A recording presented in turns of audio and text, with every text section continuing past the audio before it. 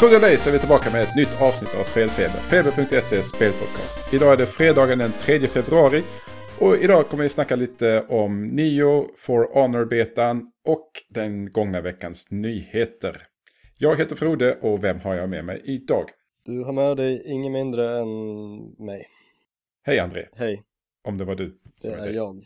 Härligt. Välkommen. Du, André. Ja. Jag har inte spelat så mycket spel den här veckan. Har du inte? Jag har lite dåligt samvete för det. Vill du gå in på vad det kan bero på? Ja men alltså jag har inte spelat så mycket den här veckan. Alltså det har blivit mest Overwatch. Lite Yakuza 0 eller 0. Och sen en liten dash av Kingdom Hearts på det. Kan vi summera allting rätt så snabbt och säga Yakuza 0 blir bara bättre och bättre ju mer man spelar det. Det är så sjukt bra översättning och så, alltså sidouppdragen är helt fantastiska. Absolut bästa Yakuza-spelet jag har spelat. Det är ganska hög praise om jag ska vara helt ärlig. Ja, jag har gillat de här spelen tidigare, men det här tar det upp en nivå. Det får mig att se väldigt mycket mer fram emot Yakuza 6 som släpps nästa år. Hur som helst, vi går vidare. Jag sa ju en liten dash av Kingdom Hearts 2.8. Ja, någonting. Jag har nog lagt ner det. Jag har inte kört igenom, men jag har samplat några timmar i varje segment av, eller varje de här 3 spelen i den här samlingen då. Ja. Jag väntar på Kingdom Hearts 3. Du känner dig färdig med det? Jag känner mig färdig. Det är helt okej, men man känner att det är ju inte, alltså, vad ska man säga? Om Kingdom Hearts 2 är den första Avengers-filmen så är liksom detta Agents of S.H.I.E.L.D. Jag förstår vad du menar. Så det är okej, men inte så här. Det är mest tidsfördriv i princip. Det är liksom, de har inte satsat, känns som de inte satsat fullt ut på de här spelen. Sen är inte jag jätteinsatt i Kingdom Hearts-handlingen eftersom jag inte spelar de här sidospåren som då är uppenbarligen rätt viktiga i då det stora hela. Därför har jag ingen direkt koppling till många av de här nya karaktärerna. Eller nya är de inte, men för mig nya karaktärerna. Och därav känner jag inte riktigt suget att spela så mycket mer.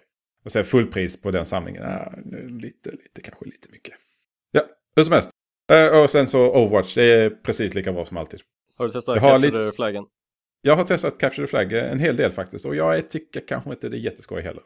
Jag tror det kanske är skoj om man är 6 personer som verkligen kommunicerar och har liksom ett bra team. Men det är mycket så här lika matcher, man bara står och skjuter på varandra lite. Och jag vet inte. Det kan vara att jag har inte riktigt god koll på spelläget ännu. Men det känns inte att det passar Overwatch jättebra.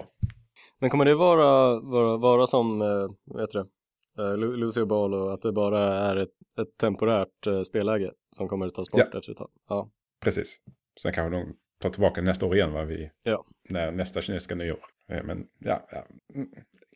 kul tidsfördriv, men det roligare det verkar inte vara så många som spelar det heller, för det tar tid att komma in i matcher, och varje gång en match är slut så hamnar man i det här att man ska köra en sån skirmish, och sen alltid liksom, nej, vi hittar en spelare, så går man längs med tillbaka till. Så det är bättre att bara köra quickplay eller competitive. Och på tal om competitive, jag har ju haft mina absolut bästa Overwatch-matcher i competitive-läget den här säsongen.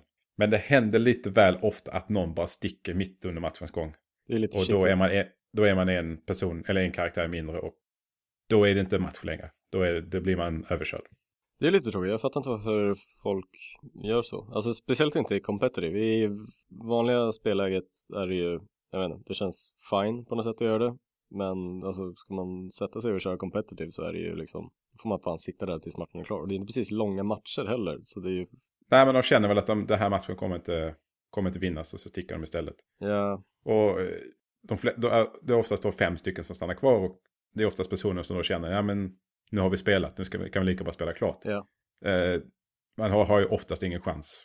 Det kan gå, det har hänt, va? Men det är oftast man spelar bara klart för att vara schysst liksom. Ja.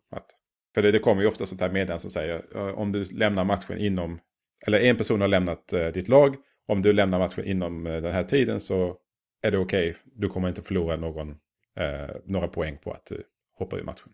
Så det är ju schysst, men samtidigt är det tråkigt för folk som spelar som att då spenderat tid på detta Men inte får spela klart matchen. Ja, men precis. Och även om man är på liksom det andra laget så känns det också det känns ju alltid som en så jävla ovärdig vinst när man vinner över några lag som bara droppar. Ja. Det blir så otillfredsställande. Och det är en grej om det händer precis i slutminuten. Man vet, okej, den här matchen kommer inte. Ja. Och då liksom, jag vet, vi krossade dem liksom det här. Ja. Nu hoppar ut på grund av det. Det kan vara rätt god känsla. Men... Så contentan är väl sluta vara dåliga förlorare där ute. Ja, eller skaffa bättre internet så inte det kopplar ut. Ja, det också. Ja. Men ett spel som jag inte har spelat är Nio. Ja. Varför det kan man undra. Ja, det kan man göra. Ja, jag tror du kan svara på det, André. Ja, det kan ju hända att vi fick en kod till det i fredags.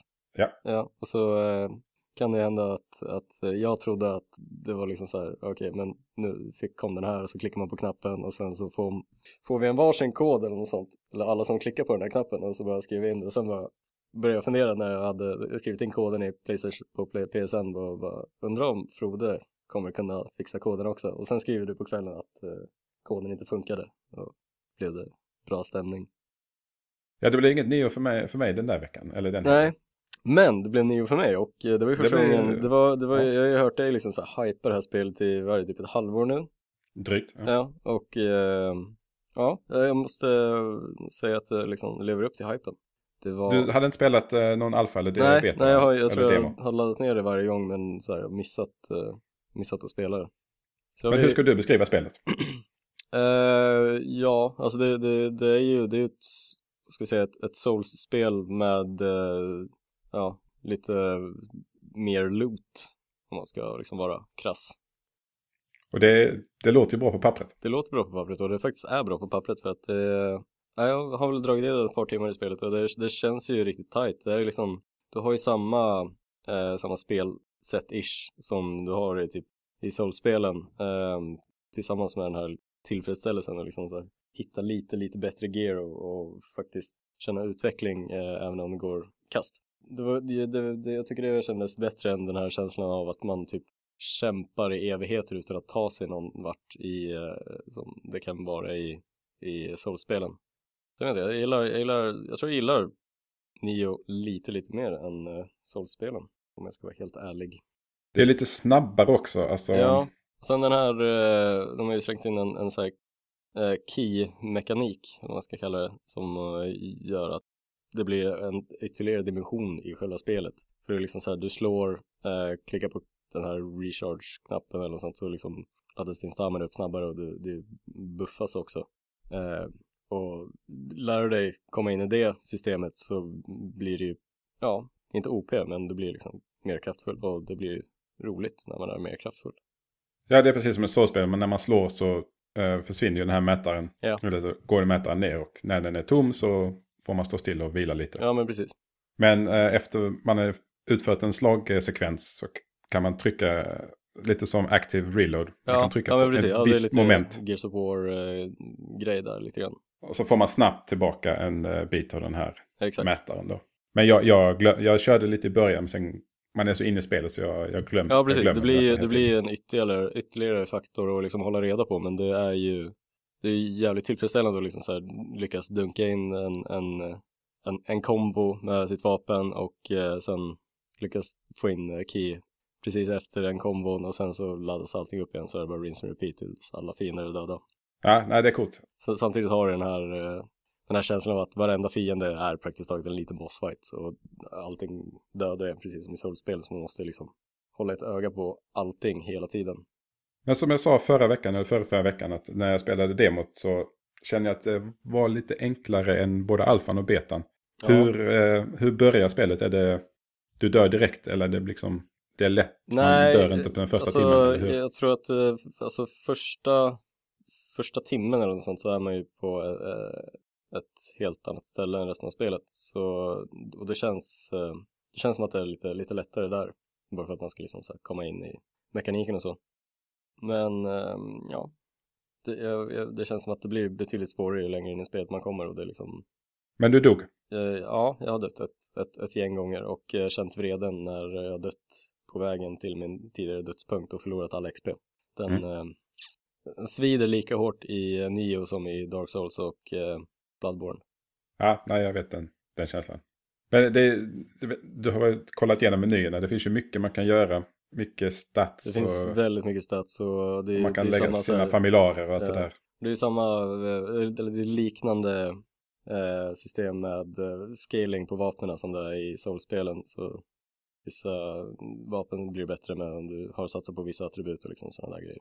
Och allting känns ju jävligt välpolerat. Det känns ju som en karbonkopia av Soul-spelen på det sättet, men de har liksom Ninja Theory har lagt sin egen twist på det. Och det är en härlig twist.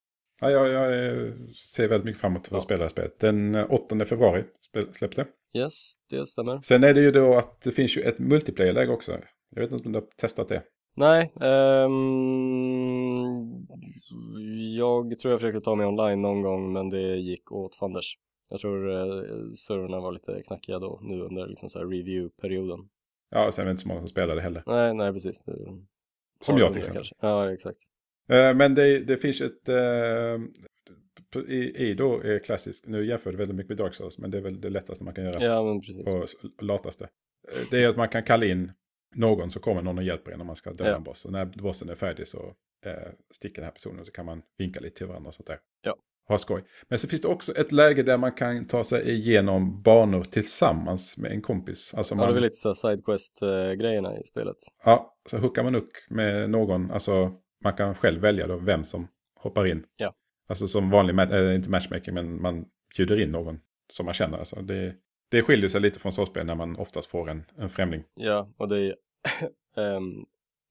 alltså inbjudningssystemet i soulspelen är ju helt värdelöst tycker jag. Jag tycker det är skitjobbigt till den grad att jag faktiskt aldrig använt det praktiskt taget. Ja, jag brukar kalla in lite folk, men det är ju... Jag brukar kalla in folk, men liksom, jag kommer ihåg när vi försökte spela tillsammans i Bloodborne. Det var ju liksom... Jag gick inte så bra. Nej, man ska inte behöva anstränga sig så mycket bara för att liksom så här, kunna spela med en polare liksom.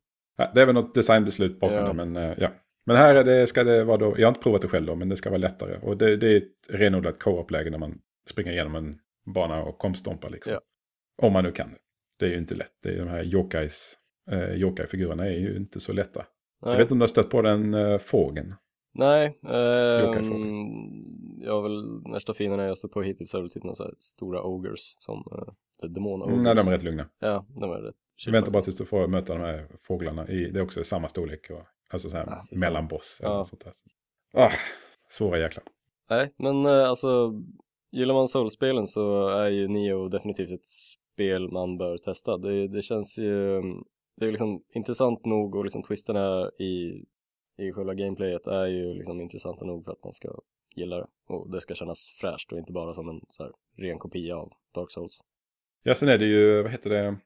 The Surge kommer väl också snart också. Det är också ett Souls-liknande spel fast i robotmiljö. Ja, varifrån? Det är lite steampunk. Det är från de Lords of the Fallen. Ja. Jag tror det är lite mer framtids... Ja, hur som helst. Behöver man sin Souls-fix i år så verkar man kunna få den ganska tidigt i år. Lite så faktiskt. Men generellt, alltså japanska spel i år har inte varit så dumt. Gravity Rush tyckte jag var helt okej och bra. Resident Evil 7, helt bra grejer. Jag har inte spelat det själv, men betygen säger mest och du gillar det. Ja, så här, kissa på sig faktor. Ja, det är väl det som hindrar lite för mig. Ja. Jag har inte så många byxor. Jag måste gå och köpa. Det är bara plasta in soffan och sätta i naken. Ja. Problem solved. Ja, precis. Får lösa det. Yakuza 0, Zero tycker jag jättemycket om. Nioh då. Jag gillade betan och du verkar gilla spelet. Nier är inte långt ifrån heller. Det var någon vecka eller någon månad kvar till det. Ja, det ser fan fram. Nier Automata. Sen förra året hade vi ju Final Fantasy 15 som var helt okej också. Ja.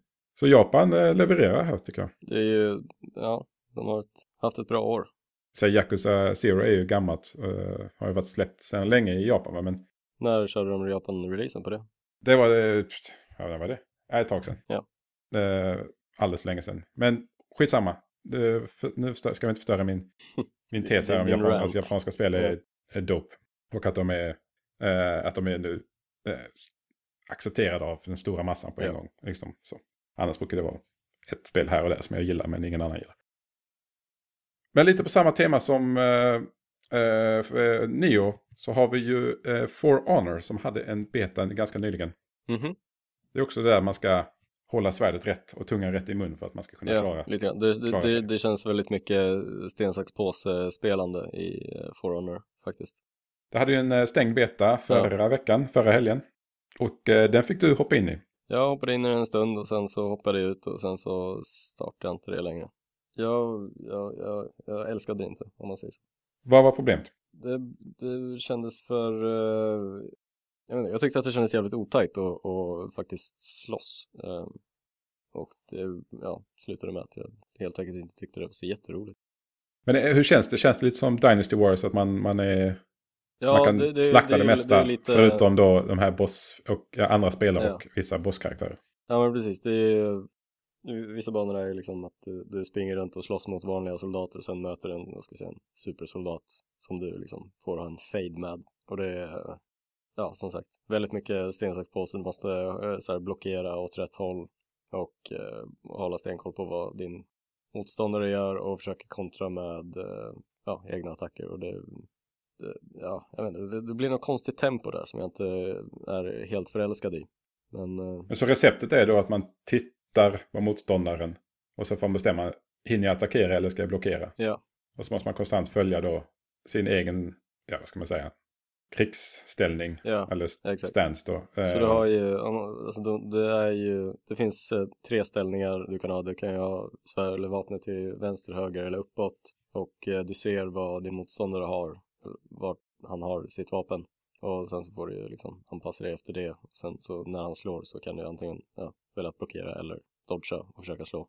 Är det någon gränsningsgrej som visar vad motståndaren har eller du måste titta på? Nej, det är en gränsningsgrej. Så du har ju samma liksom så här mätare som du har, som du ser vad din ställning är eller hur din ställning är. Och sen så har den likadan på motståndaren.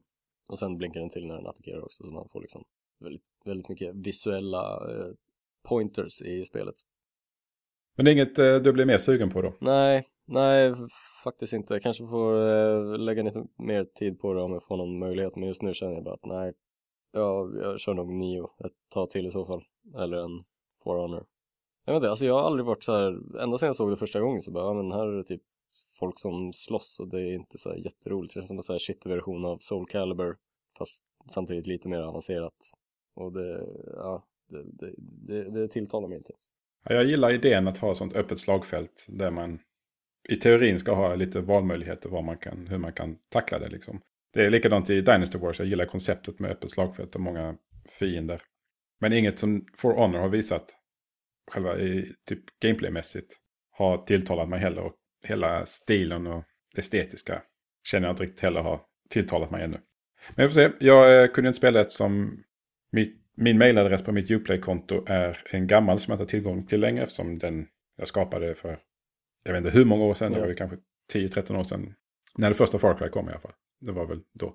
Och för att byta mailadress måste man ha tillgång till sin gamla mailadress. Så du är praktiskt taget fucked på Uplay? Jag skulle säkert kunna kontakta supporten och lösa det. Men då måste man kontakta supporten och det faller där liksom. I skrivande stund har vi ett bekymmer med Uplay för att komma in i den här betan för Wildlands. Exakt. Så Uplay får ingen kärlek. Nej. Jag borde ta mig in i den betan. För den är jag faktiskt riktigt sugen på att spela. Ja, men vi kan prata lite mer om både For Honor den kommande öppna betan för For Honor och den kommande stängda betan för Ghost Recon Wildlands i veckans nyheter. Så, veckans nyheter. Det började hända saker, André. Året har dragit igång ordentligt. Nu är vi i februari. Nu snart E3. Ja, sure. Nästan, ja. Vi kan börja lite lätt. Senaste veckan har det offentliggjorts en massa bilspel. Bilspel av liksom den lite mer seriösa nivån. Så kallade kvalitetsbilspel. Ja, vissa tycker väl det. Inget av de här har namnet Burnout. Så... Nej, så jag är inte intresserad egentligen. Nej, men ett av dem heter ju Dirt. Och Dirt har jag tyckt varit ganska roligt. Speciellt Dirt Rally senaste. Det var helt okej. Dirt 4 offentliggjorts. Codemasters ska väl fortsätta spelets rally-stil till nya nivåer. Även Project Cars har inte offentliggjorts, men en trailer för spelet läckte i veckan. Och det innebär att de kommer att offentliggöra det inom kort. Project Cars 2 kommer sägs släppas under hösten. Så gillar man Project Cars 1, vilket många av de som jag känner gjorde, kanske man ser fram emot det här. Det är väl också ett sånt där spel som försöker ta det här med bil på största möjliga allvar liksom. Och Project Cars 1 hade ju, stöd för virtuell verklighet. Yes. Så, som var, jag tror det var betald DLC, så fick man tillgång till VR-grejerna. Project Cars? Ja. Jaha. Jag vet att Dirt Rally ska ha betald DLC för PlayStation VR. Så det har man också se fram emot om man gillar det. Ja. Men bilspel är ju rätt så gjutet för virtuell verklighet. Ja, precis. Det är ju väldigt optimerat för sånt här. Tyvärr var ju, vad heter det? Det är bilspelet till PlayStation 4 som katastroflanserades. Som jag inte kom på namnet på nu. De släckte studion nyligen också. Drive Club. Drive Club, ja. Drive Club VR var ju inte jättehett. Eller grafiskt i alla fall. Det var lite tråkigt. Ja, sen igår så offentliggjordes GTR 3. Vilket då är väl kanske det mest seriösa sånt bilspel av de här 3 i alla fall. Det är ju Simbin som återuppstod förra året som nu ska släppa det här. Och det är tänkt att det ska släppas 2018. De säger själva att det ska tilltala både sådana här lata idioter som du och jag till folk som verkligen var med på tv och har byggt sina egna simulator-setups liksom. Det var ju någon tv-kanal i Sverige som körde så här virtuell racing på kvällarna. Kommer inte ihåg vad det var. Var det före min tid kanske? Nej, det var faktiskt så länge sedan. 4-5 år sedan kanske. Det var något sånt bilspel, så var det typ jätteseriöst. Och det skulle... Ja. Spännande. Men tydligen ska det tilltala både oss och dem då, som var med i det här programmet. Låt oss prata lite Overwatch, för det har vi inte gjort allt för mycket idag. Ännu. Bastion ska bli bättre. För Bastion var en sån karaktär som man såg hela tiden i början av Overwatch. På grund av OP? Ja, det var väl mer snarare så att ingen visste hur man skulle hantera Bastion. För kommer du nära en Bastion och inte har någonting att sätta emot så är du död. Ja. Men på senare tid så har ju folk fattat. Man bara går runt eller man håller sig på avstånd och skjuter. Så är han eller hon. Så är den där roboten död. Så behöver man inte bry sig om den längre. Men en bra Bastion på defense kan vara farlig. Men hur som helst, Bastion används ju knappt i competitive-läget. För att man anser att Bastion är helt enkelt inte bra. Och därav vill Blizzard ändra Bastion lite så roboten blir mer användbar. Kommer de buffa så mycket som de har buffat och nerfat tidigare med så här typ 25% eller något sånt där? Vi får se. Det är några siffror har de inte sagt. Men han ska få, när Bastion inte är stationär. Då ska det finnas fler kulor i magasinet så han ska kunna skjuta längre innan han laddas om, vilket är praktiskt för den vanliga pickan där är inte så kraftig, så lite mer kulor där. Man kan ju hela sig som Bastion, men det ska gå på en mätare nu så man kan inte bara hela sig konstant. Man måste vänta tills mätaren jobbas upp igen. Man kan också laga sig själv medan man springer. Och när det kommer ett avbrytas när man tar skada också. Så Bastion kan hålla sig vid liv lite länge. Man pratar också om att göra större spridning av kulorna när den är i kanonläget. Eller i kulsprutstonsläget. Vilket gör att man inte kan skjuta. Man blir inte lika dödlig på avstånd som man kanske var tidigare. Och man kommer inte heller kunna sätta headshots när man är i kanonläget. Så man bara kan peppra. Däremot ska han göra mer skada mot sköldar i kanonläget också. Vilket är ju jättebra mot när det kommer en Reinhardt. Ja, men precis. Kommer det en Reinhardt med skölden uppe och det finns en Bastion så är skölden nere på bara några sekunder. Intressanta ändringar faktiskt. Ja, jag tror det kan bli bra. För att Bastion är väldigt lätt att döda. Och det måste man göra också för hans är kött. Lite som att man måste alltid döda Mercy först. Det är nog den meningen jag säger mest när jag spelar Overwatch. Att ta koll på Mercy innan ni börjar skjuta de andra. Det är väl standardtaktiken.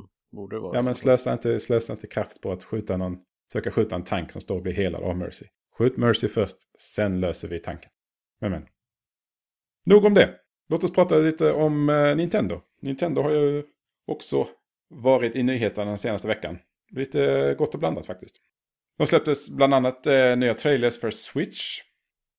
Där man visar upp spelen som kommer att släppas då. Framförallt då Zelda och vad heter det här? ARMS. Och One to Switch. Och just One to Switch-grejen blev ju en fantastisk gift där när de här två damerna skulle skaka champagneflaska. Och ja, när man tittar på det utan den kontexten så ser det ut som de gör någonting snuskigt. Och de drar en liten runk, som man säger. Ja, med en liten pungkule-touch under också. Ja, vackert. Precis, men vad förväntar man sig av motion controller liksom? Jag vet inte riktigt hur jag känner för det. Eller jag vet hur jag känner för det. Jag ska berätta det nu. Ja. Nintendo har smugit tillbaka motion controller igen. Och jag trodde att vi var, okej, det är slut. Men det var en grej när Nintendo gjorde det först liksom. Även då tyckte jag, det var inte så jättespännande. Men många tyckte det var roligt, det är kul för dem liksom. Det var så pass många som tyckte det var spännande så både Microsoft och Sony spenderade tid och pengar på att hitta på sina egna lösningar för det. Hej Kinect, hej PlayStation Move. Två, man kan väl säga rätt misslyckade produkter båda två. Jag skulle säga att Kinect var lite mer fail än Move. Jo, absolut. Men ja, Move fick ju lite nytt liv då på grund av PlayStation VR. Ja, men det är ju fortfarande inte optimalt. Och jag förstår ju i virtuell verklighet är rörelsekänsliga kontroller. Där är det en bättre grej att ha. Det är en nödvändighet. Man kan nog argumentera för det. Ja. Men nu är vi ju tillbaka med Wii-grejen. Det är väldigt mycket fokus på det där liksom. Hej, vi står och dansar, vi står och skakar och vi står och runkar och kliar pungkulor. Men jag trodde den tiden var över. Jag hoppas den tiden var över, men nej, det var det inte. Jag tror det här blir sista generationen med ett Move-controller i så fall. Eller med sådana här rörelsekontroller, förhoppningsvis. Samtidigt får man inte glömma kids. Kids gillar ju sånt. Underskatta aldrig kids förmåga att förstöra spelvärlden. Man blir ju förbannad. Man blir ju det. Men som gammal man så kan man klaga lite. Ja. Nej men igen, alltså titta på de här One-to-Switch-spelen. Okej, vi har ett pingispel. Men pingispelet går ut på att man inte ska titta på någon skärm. Utan man ska bara typ slå pingisracket i luften och lyssna på när bollen studsar. Så man ska liksom gissa. Alltså du ska bara typ slå i luften. Du har alltså inget att spela. Alltså, förstår du vad jag menar? Nej, jag förstår vad du menar. Det blir ju som att spela, ha ett tennis eller så pingisracket och så här, göra så här klonkljuden med munnen i princip. Ja, precis. Okej, det är en liten del av ett minispel, men det finns flera sådana minispel. Det finns något spel där man ska liksom slåss med svärd som inte finns. Och man ska liksom lyssna på ljudet när man slåss. Och, vad är det liksom? Ja. Tiden ni lyssnar på det här så kommer jag säkert spela några av de här spelen. Så. Då jag åker upp till Kungsbacka nu, eller jag är där nu faktiskt. För att spela lite Switch, så intryck och sånt kommer nästa vecka. Och befinner man sig själv nära Kungsbacka så kan man ju ta sig dit den här helgen och prova själv. Skicka era giffar på pungrunket. Ja. På tal om Nintendo och Switch, Kimishima pratade om vad online kommer kosta, i alla fall i Japan. Han gav ett spann mellan 150 till 230 kronor ungefär, då, omvandlat från yen. Var det i månaden? Per år. Per år, okej. Ja. Men det var ungefär det jag tänkte att det skulle ligga runt 300-lappen per år. Det är lite högre, men inte jättemycket högre. Det känns ändå rimligt ändå. Fortfarande billigare än vad PSN eller PS Plus. Det är det, absolut. Gold så återstår ju att se vad de har att erbjuda. Och hur den här appen funkar. Här känner jag att eftersom appen är kopplad till telefonen, köper man ett abonnemang eller köper man appen? Hur funkar det om det finns flera barn i hushållet och de har sina egna konton? Måste då alla ha varsitt sånt här konto då, och som då kostar 100 eller 200 kronor i per år styck? Så många frågor, så lite svar. Wii U slutar produceras. Det har varit snack om det kanske i drygt halvår. Att Nintendo ska sluta producera nya Wii U-enheter. Men det har de gjort nu offentligt och officiellt. Det är intressant att de gör det innan de släpper. Ja, men de har rätt många på lager. Ja, det är sant. Vad var det? Har de sålt eller skeppat 13 miljoner Wii U-enheter? Det kan vara att jag drar den siffran helt ur baken. Ja. Men Ja, men de hade inte, det var typ officiellt bortsett från Virtual Boy då. Nintendos sämst sålda konsol. Lite tråkigt för det fanns ju en del bra spel på den. Men de kommer säkert släppa ett nytt till Switch så folk har chans att köra dem då. Men så kan man väl jämföra med säljsiffrorna för typ Wii och PS4 och Xbox One. Så det var inte jättemånga som köpte Wii U alltså. Nej, men den kom i en liten konstig tid och en konstig produkt och... Nej. Ja, hur som helst. Wii U är död. Så är det. En annan konsol som Nintendo sålde en hel del av. Inte riktigt på samma nivå kanske, men det är ju NES Classic. NES Classic Edition. 1,5 miljoner har de sålt. Jag antar att de kunde ha sålt väldigt många fler om de hade haft dem i butik. Men de valde ju att producera ett lägre antal för att verkligen vara säkra på att de skulle få sålt allting. Du har fortfarande ingen NES Classic? Nej. Och kommer du köpa en om du ser en? Nej, det kommer jag inte göra. Okay. Hypen är borta. Hypen är borta och emulatorer finns. Ja. Jag har cravings. Sen kan jag alltid spela Mega Man på telefonen för att det kan du göra. En så fantastisk port har jag hört. Ja, flera stycken. Ja. Alla 1-6 där. Absolut bästa spelen. Nej, köp inte dem på Android. Ifall ni trodde att jag var seriös. Jag har ju Legacy, Mega Man Legacy till PS4 så det är good enough. Det är bra. Ja, låt oss köra några små korta nyheter i slutet också. Xbox Live Gold, de spelen offentliggjordes redan förra veckan, men vi tar det nu samtidigt som PlayStation Plus-spelen också offentliggjorts. Låt oss börja med Xbox Live Gold. De här spelen kommer man ha tillgång till under februari månad. Och det är Lovers in a Dangerous Space Time och Project Cars till Xbox One då. Sen till Xbox 360 får man Monkey Island Second Edition, eller Monkey Island 2 Special Edition menar jag. Och Star Wars The Force Unleashed. Båda de är väl bakåtkompatibla med Xbox One så man kan spela dem där. Något av de spelen som du skulle rekommendera? Du pratade om Project Cars innan. Alltid Monkey Island ska man väl spela om man har möjligheten. Ja, och det kan man väl använda gamla grafiken i den. Ja, det går väl att skifta mellan nya och gamla. Då kör den gamla grafiken och glöm att den nya grafiken finns. PlayStation Plus, de kommer ha från och med den 7 februari kommer man ha tillgång till Little Big Planet 3, Not a Hero, Star Wall, Anna Extended Edition, vilket jag inte vet vad det är, Ninja Senki DX och Torque L. De två första är då till PlayStation 4, sen är det två PlayStation 3-spel. Star Wars går i sig att köra på PlayStation 4.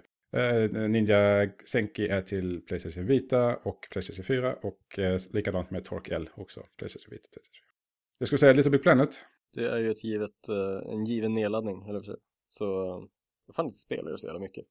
Inte jag heller. Jag spelade 1 och 2 väldigt mycket, men inte 3 alls. Men jag tror jag köpte den när det var någon spelrea. Sen så bara, det var liksom inte samma känslor. Det blev liksom för plottrigt när de introducerade 4 nya karaktärer eller 3 nya karaktärer. Det blev lite så här. Nej, det var lite det som jag kände också. Ja, hur som helst. Not a Hero ska vara ganska okej också. Ja. Pixel Shohei. Pixel Shohei, alltid nice.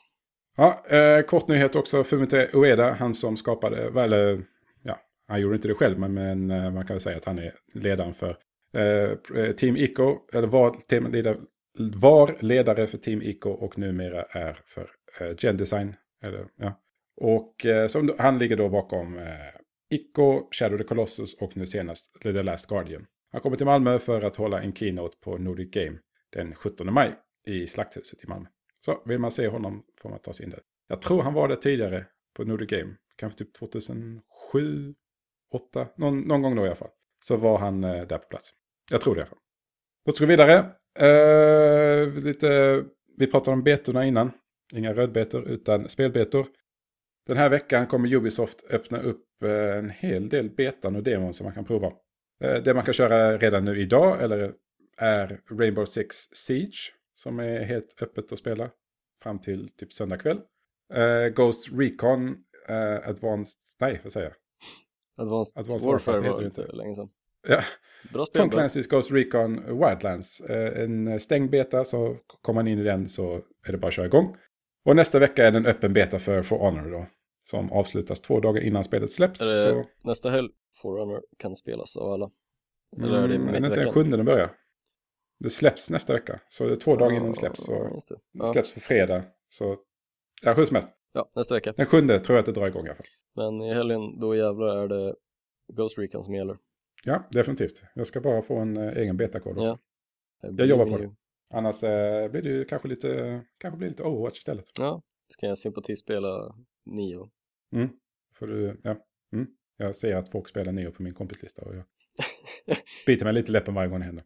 Brinner det av vrede inom dig? Nu var det en intressant grej som hände här. Vi kan väl ta det som sista nyhet. Det är det här med Oculus. Ja, det var spännande. Mycket pengar. Mycket pengar. Vad är bakgrunden och vad hände? Om man ska dra det kortfattat så är det ju John Carmack, jobbar ju på id Software förut. Och jobbade då i slutet av hans tid där, jobbade han väldigt mycket med VR och gjorde sin grej där. Sen hoppade han över till Oculus och blev deras Chief Technical Officer. Och i samband med det så bestämde sig ZeniMax som äger id Software att stämma Oculus för att de kände att Oculus VR-systemet byggde på kod som Carmack hade utvecklat på under sin tid på id Software, vilket skulle betyda att ZeniMax äger den koden egentligen.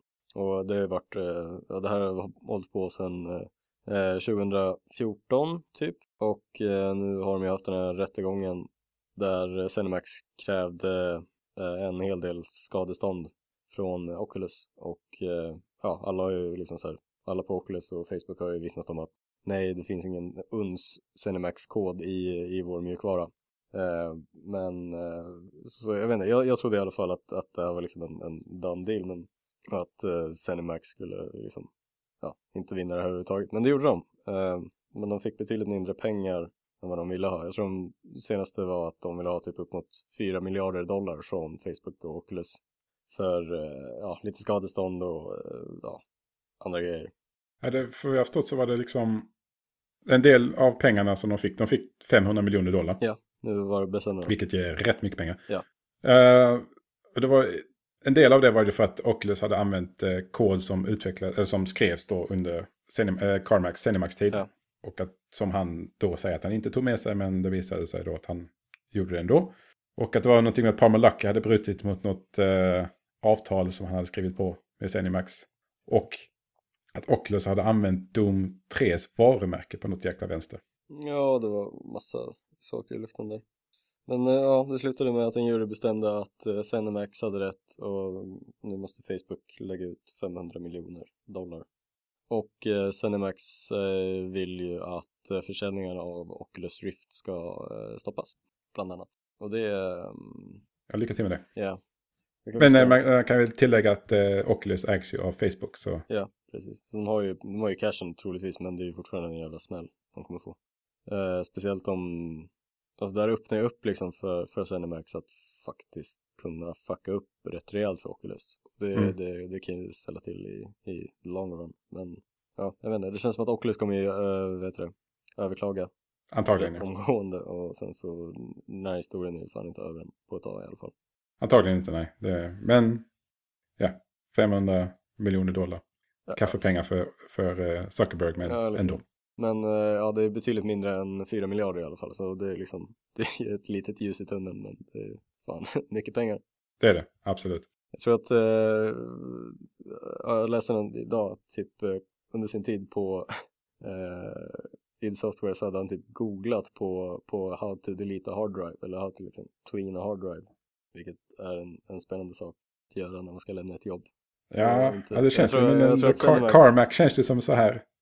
Bilden jag har av Carmack skulle ju inte göra det här. Men, nej, lite grann. Men det är så här bizarr grej liksom. För det första så borde han ju veta hur man gör det, och sen så gillar jag att ZeniMax använder det i sin bevisföring mot Oculus. Ja, intressant. Men den här historien kommer nog att hålla på ett tag till. Ett tag. Ja, någonting som inte kommer att hålla på ett tag till, det är det här avsnittet av Spelfeber. För att jag tycker att vi packar ihop och hittar på andra saker. Jo. Jag måste bege mig till Kungsbacka. Så. Spela lite Swish. Swish är någonting helt annat. I know. Ja. Men good talk. Med det vill vi tacka för oss för den här gången. Vill man ställa en fråga eller ventilera något annat vettigt så kan man göra det genom att mejla spelfeber@feber.se. Oss hittar man på sociala medier och då självklart på feber.se. Så, till nästa gång säger vi simma lugnt och hej då! Tja då!